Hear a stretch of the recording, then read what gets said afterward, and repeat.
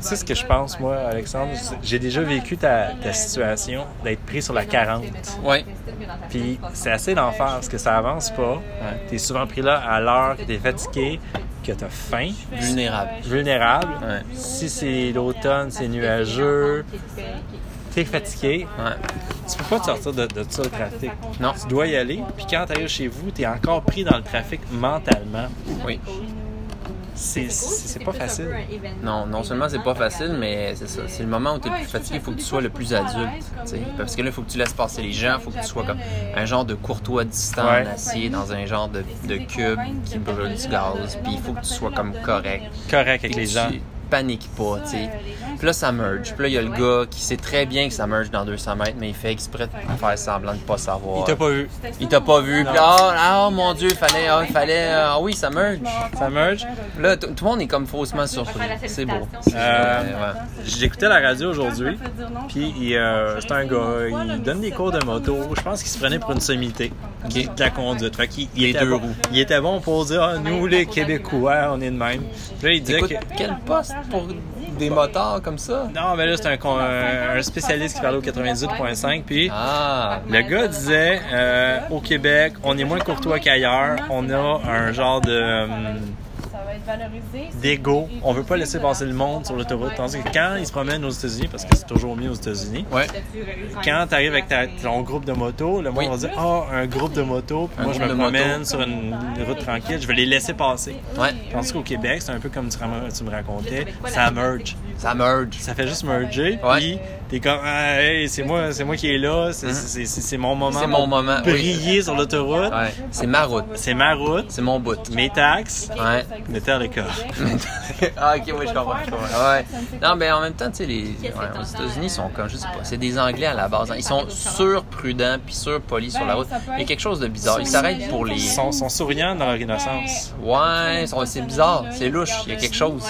Je t'arrête. Dis donc souriant dans son innocence en anglais, ça va devenir un titre de tune de Metallica. Vas-y. Souriant, smiling, and you're innocent. Exact, c'est ça. Effectivement, c'est ça. Aujourd'hui, j'ai comme collé des tunes de Metallica. Fait une affaire pris en dessous de la glace. Mais là, il faudrait le mettre en anglais. Stuck under the ice.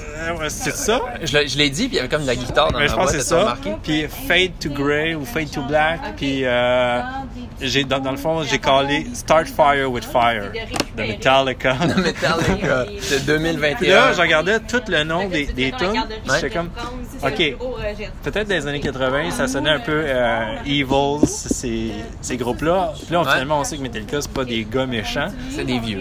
C'est ça, puis ils sont cool, puis on les aime. Mais quand tu regardes les titres, c'est tous des titres qui inspirent un peu la mort. Puis j'étais comme, wow, c'est bien hot. Fait que, juste d'avoir traduit ce titre-là en anglais, ça fait de nous des Metallica. Metallica. On est des auteurs, toi et moi, Alexandre. Ouais, on est des gens de métal. On aime ça. Les matériaux comme ça qui sont shiny, les motos. Puis la mort. Choquer les grands-mères en général. Je pense que c'est ça. Mais on n'est pas vraiment dildo, mais ça choquerait aussi une grand-mère. Quoi ça? C'est mou, c'est comme... tu sais, nous, on aime les matériaux durs, genre du titanium. Exact. Des choses pointues. Nous, les... Qui aiguisent ou qui la slime ou des caoutchoucs mous. Le Plaxmol. C'est ça. On a le droit d'en parler depuis qu'il est mort, Robin Williams, ou c'est tabou de parler du Plaxmol? Moi, j'ai reçu une note dans mon courriel. C'est toujours de quoi qu'on peut pas parler en podcast. OK, c'est ça. C'est impossible. Le Plaxmol, ça met les gens bien... le bout avec le basket, en tout cas. Quel athlète, on va se le dire. Ça a été... ça a propulsé le Plaxmol. C'est le pic. C'est un des acteurs que le monde ne comprenne pas pourquoi il est mort, parce qu'il plaisait à tout le monde. C'est le fameux... c'est le clown triste. C'est le Madame Dumbfire du Plaxmol. Y a-tu fait d'autres films? Je pense pas. Jumanji, 1995. Never Forget. Never Forget, qui pourrait être aussi une tune de Metallica. Never Forget. Mais il y a une affaire, c'était pas Nothing Else Matter? Nothing Else Matter. Except Plaxmol. Ah mon Dieu. Souvenir de 6e année, tout le monde...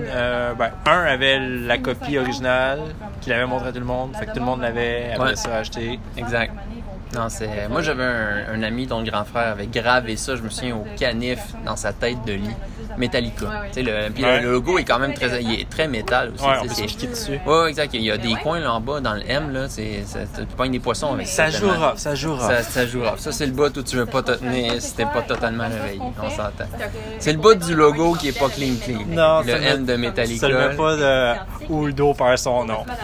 Le dos quoi? Le dos perd son nom. Dans le cul, tu te rends pas un coin de Metallica dans le cul. Non. Ça sort plus. Ça sort plus. Non, c'est. Mais il nous disait ça. Je me souviens en 5-6e année, là, faites pas comme vos amis. Mettez-vous pas ça dans le. Hein? Mais moi, avant que Metallica existe, il disait mettez-vous pas des hameçons dans le cul. Ah ouais? Puis après ça, le métal est arrivé. Puis on dit faites pas comme. mettez-vous pas le M. On comprenait pas d'où ça venait. Mais ouais, c'est ça. C'est ça. Des gros de moi, je te raconte une histoire qui vient de Chibougamau. Je pense pas que c'était comme ça dans tout le Québec. Mais j'ai personnellement été à Chibougamau. Ah ouais? Chibougamau, beaucoup d'épinettes. T'es là en vacances, mais tu peux pas te baigner, c'est trop froid. Tu peux aller à la pêche avec des cousins qui, eux autres, ils viennent de là, fait qu'ils mettent le bateau à fond comme si la mort n'existait pas. Ouais. La mort n'existe pas pour le monde là-bas. Non, ils n'ont pas le temps.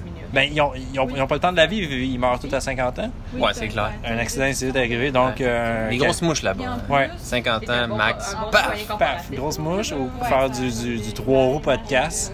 Ouais, ça c'est clair. Ça c'est typique Chibougamau. Ouais. Mais ça, c'est beaucoup de préjugés. Je veux pas m'aventurer. Surtout que t'as encore des cousins là-bas. Mais c'est pas vraiment mes cousins. Moi, j'en ai ça comme une histoire. C'est les cousins d'amis. Mais si on veut actualiser ça, on peut parler de faire attention avec les autres cultures. Faut pas s'y approprier. Ouais, surtout les gens de Chibougamau. Faire semblant que c'est ton cousin, son cousin est proche. Puis t'as le droit de faire du 3 roues juste parce que tu connais un cousin d'ami de Chibougamau. La fameuse pièce de théâtre. Ah mon Dieu, hein. Moi, j'ai pas trop compris, mais j'ai fait semblant d'être offusqué tout seul de mon bord. Oui. J'ai rien partagé sur Facebook. Je te garantis. Je me suis pas prononcé là-dessus. Non, t'es pas Sainte-Catherine en anglais en train de crier raciste. Non. Une pièce en français. Non, parce que, écoute, ça a été au-dessus de ma capacité de compréhension. J'ai juste fait semblant d'être... je sais pas. Il faut être de quel bord? J'ai oublié. Les gentils, c'est lesquels là-dedans? Écoute, Metallica? Parce que le but, c'est que... Je pense que c'est mieux d'aller voir un show de Metallica à Québec que de te prononcer sur une question aussi épineuse. Ouais. Parce qu'on est frileux. Ouais. On est frileux hein, au Québec. Nous, on est un petit peuple. Hein? Ouais. Un petit peuple de 3 roues. C'est ça qu'ils disent. Ah, ils disent ça. T'as des bureaux, t'as des magasins, t'as des habitants. Les moteurs aux États-Unis. Tu peux se faire à pied. Sûrement. C'est ça. Monsieur Lepage, on va y poser la question. Il y a des gens à qui tu peux vraiment comme envoyer un petit courriel des fois. Ouais. Puis après ça, ils te forward une réponse d'une autre personne. Non, mais c'est ça. Ça fait du bien de t'avoir parlé, Alexandre, ce soir. C'est réciproque, monsieur. Même si t'as pas aimé le drink, mais c'est pas grave. Mais ton drink, c'est l'enfer. Ouais, ben... C'est amer comme moi. C'est ça que j'essaye de... Ah non, dis pas ça, tu te juges beaucoup trop. Non, mais j'essaie de me préparer. On se fait toutes des petites coquilles dans la vie, on s'invente des personnalités. Mais pourquoi t'es une coquille? Ah, mais là, c'est important. À défaut d'avoir des vraies émotions, on a des coquilles. C'est comme porter des grandes robes de pagne. Un coquille, on porte un jockstrap. Un jockstrap? Tu joues à quel sport? Un sport de combat.